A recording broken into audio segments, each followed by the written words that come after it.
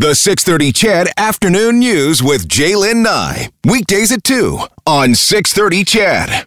We know that over the past number of weeks, we've seen a huge increase in hospital admissions from COVID-19. And as I told you, one of them, my mother-in-law, thankfully, somehow, she beat it.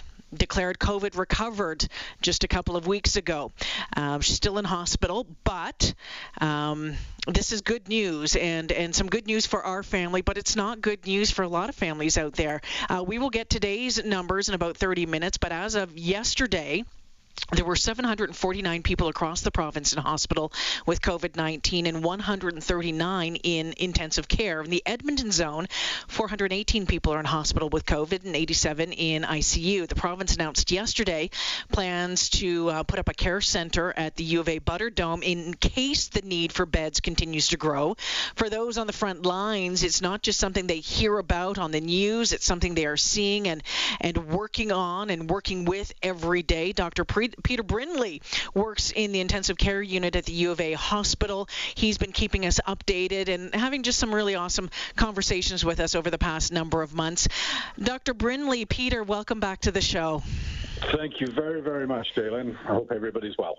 I'm very pleased to hear your family news. Yeah, some really good news there. Thank you so much, Peter. Okay, I have to ask, are you getting your vaccine? Have you got the vaccine? Are you getting the vaccine? What's going on that front? Santa is bringing me my early Christmas gift. I'm getting my vaccine tomorrow at about this time. I'm excited. I was going to ask you, how does that feel? I mean, one of the first, to get it, and given what you do for a living, I mean, it's just got to feel a little bit another barrier, another layer of protection through all of this. Very well put, yes. I'm going to roll up my sleeve, do the right thing. I'm delighted to get it. A couple of my colleagues have already had it, and many of us will have had it by the end of next week, so it's great. Oh, some good news there, some good news. It feels like there's a tiny glimmer of hope at the end of all of this, and I know that might be different for you given your job, but Peter, when we hear that news of the Pfizer vaccine being approved, Moderna, hopefully soon, is it a glimmer of hope for you as well? Well, it's definitely a glimmer of hope. I mean, it's likely the only way out of this, too. So, absolutely, it's a glimmer of hope. I mean, nobody's lost hope at any point during this. We've just soldiered on. But a light at the end of the tunnel, we've got to turn it on. It's great news. Give us an idea of what it's like in the ICU right now. I rattled off some of those numbers, and I think a lot of those numbers are getting lost on some people because we hear them every day. But for someone who is in there, what is it like at the U of A right now? Well, those numbers are absolutely correct. I was looking at my charts as you said them. I mean, rather than just saying, 90 people or 139 people in ICU across the province, we should really say 139 mums or dads or husbands or wives. It's hairy. Those are hairy numbers. We're always very, very careful about keeping things confidential, but I've looked after husbands and wives in the same unit at the same time. I've looked after colleagues of mine's loved ones. You've mentioned yours. I mean, it's not just raw numbers. Everyone is a person, a member of our community, and it's very, very sad. There are still some people out there that are saying, okay, well, I mean, there's beds, there's, we hear these numbers about space, I feel like we're pounding our heads against the wall in some case, trying to explain the fact that if there are 418 people in Edmonton zone hospitals with COVID, 87 in intensive care, that's not that they're taking up space, but that's 418 people, maybe compared to last year, obviously, who weren't there. And the fact is, and we've heard it, babies keep being born, accidents keep happening. And that's the real challenge, isn't it, is making sure that there's enough beds, enough equipment, and staff. And staff, yeah. And there is clearly a parallel pandemic going on in mental health and despair. Mm-hmm. And every other disease is continuing, as you mentioned. So it's 87 90 people on top of who would normally be in the ICU, and that's the issue. For example, one of my residents is off sick today, concerned because they have flu-like symptoms, so our service line is down, and because of that, that person's kids are home and quarantined. You know, the knock-on effect is fairly profound. Now, I get it. Most people have never been in an ICU. They don't know what an ICU is. If you look at the raw numbers and you say, well, there's still one bed, what are you worried about? It's not quite that simple. Well, can you explain why is it not that quite that simple? Well, I think you've already said it. It's not that simple because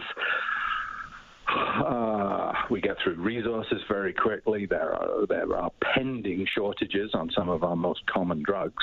They haven't run out yet, but they certainly could. And we get sort of daily warnings of, you know, trying to minimize your use of this drug, and this drug ends up being one of the things you use every single day. And you've got exhausted staff, and you've got, I mean, the biggest thing to bring home is you've got personal stories with every single patient that's brought in. You know, we don't just process patients like a factory. These are people we care for, and once you're in the intensive care unit with COVID, you are typically in for quite some time, a week, 2 weeks, and then after that is the immense recovery. As a medical student, I was taught every day in the ICU is 2 to 3 weeks of recovery. So imagine you're in the ICU for 2 weeks. You've then got months of recovery ahead of you if you make it. Now, so I don't want to be too stark, but some of the days where we've had capacity in the ICU, it's because the poor previous patient died, and that freed up another bed so we could bring somebody else in. So to simply say, well, you've got beds, don't fuss about it, it's not quite that impersonal or simple. What about the equipment? I know that there was concern, or the potential concern, about having enough ventilators, that sort of thing. How is that balancing out right now, Dr. Brindley? Yeah, we're managing. We've got enough ventilators. There were even concerns about enough oxygen, because one of the ways you keep people out of the ICU is by running very, very high flow oxygen. And there were hospitals in the UK and elsewhere that ran very dangerously short on oxygen. Now, we preempted that.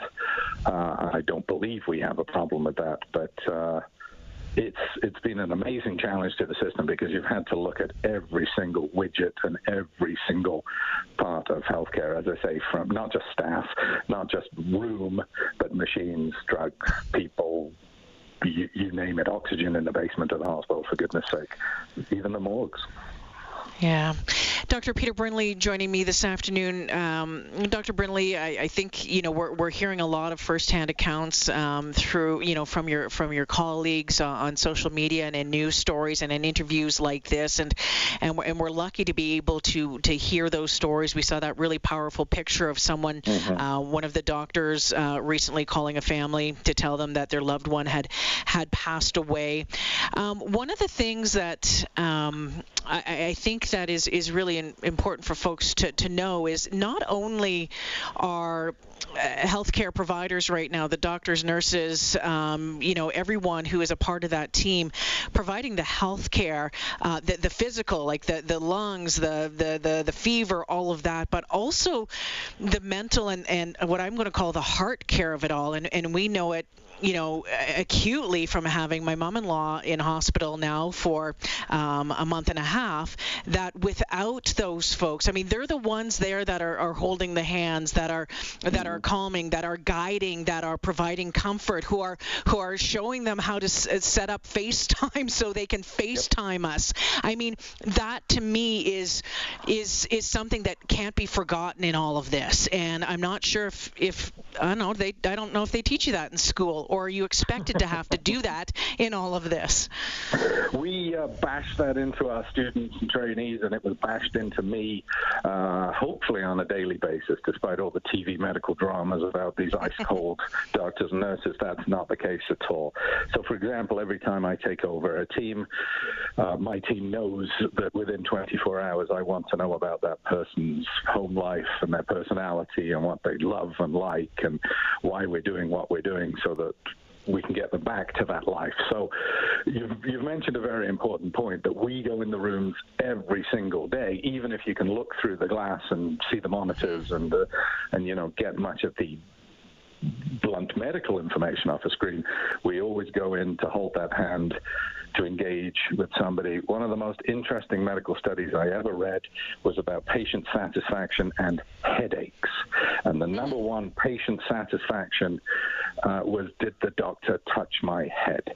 Now, we all know that touching a patient's head isn't going to help with their headache, but to me, that study brought home 20-odd years ago the importance of holding a patient's hand, touching a patient, making them understand that you're a fellow human being. Very, very difficult through visors, but that's exactly why we go in the rooms all the time, because they need that level of life support as well, not just life support from machines.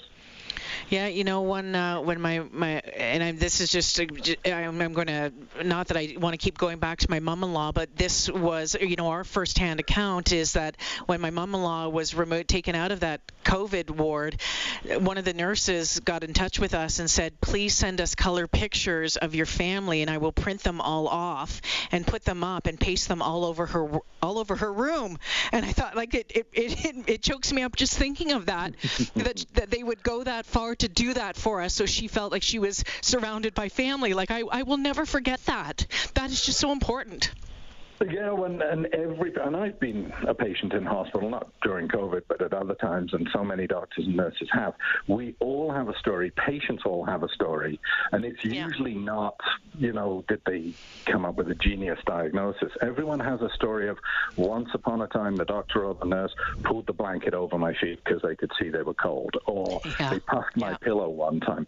And we do actually teach that. Again, stereotypes notwithstanding. We know that there will be a personal moment for every patient. That's why it's been so darn tough, where people have sort of brought their loved one to the emergency room and literally said goodbye to them in the emergency room as they hand them off, and thought, God, I hope I see them again in the flash. And that's where this is so profound, and it isn't just numbers and percentage of beds full. Now, I work in a 28-bed ICU. That is now a 45-bed ICU, and we've also moved over into another ICU, and we're about to take over yet another ward and try and turn it into an ICU. So it isn't just normal numbers. This really is fairly extraordinary stuff we're doing. What are you expecting over the next couple of weeks, Dr. Brindley? I know you don't have a crystal ball, but what are you expecting your ICU to look like in the coming weeks? I certainly don't have crystal balls, despite the noise I make when I walk.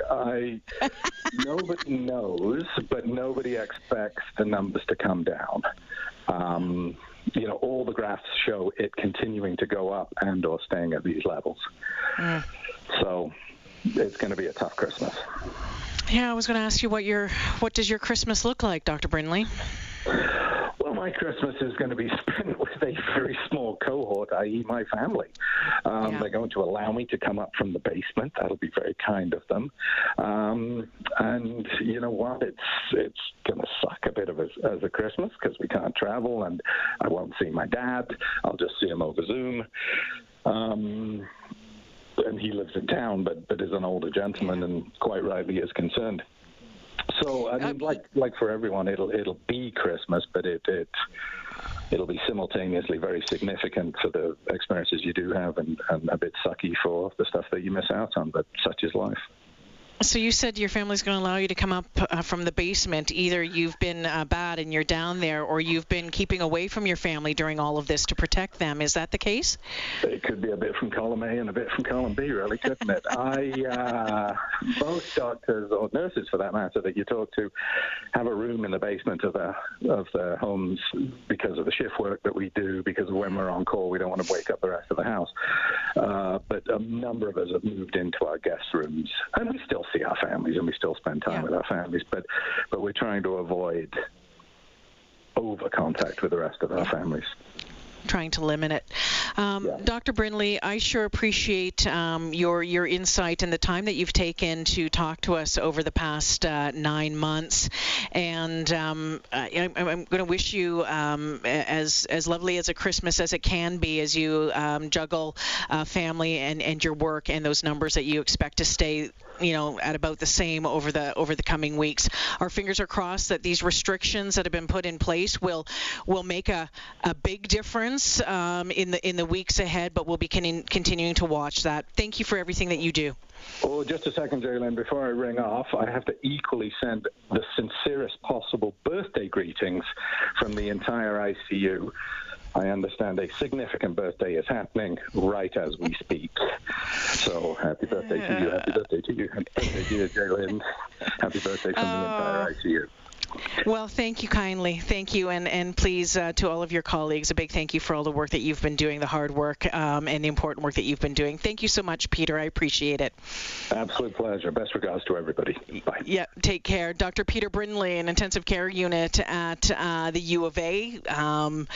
He has been kind enough over the past number of months out of that busy schedule to give us updates on the situation and honestly just to have some real conversation about it as well, and that I sure can't thank him enough for it. So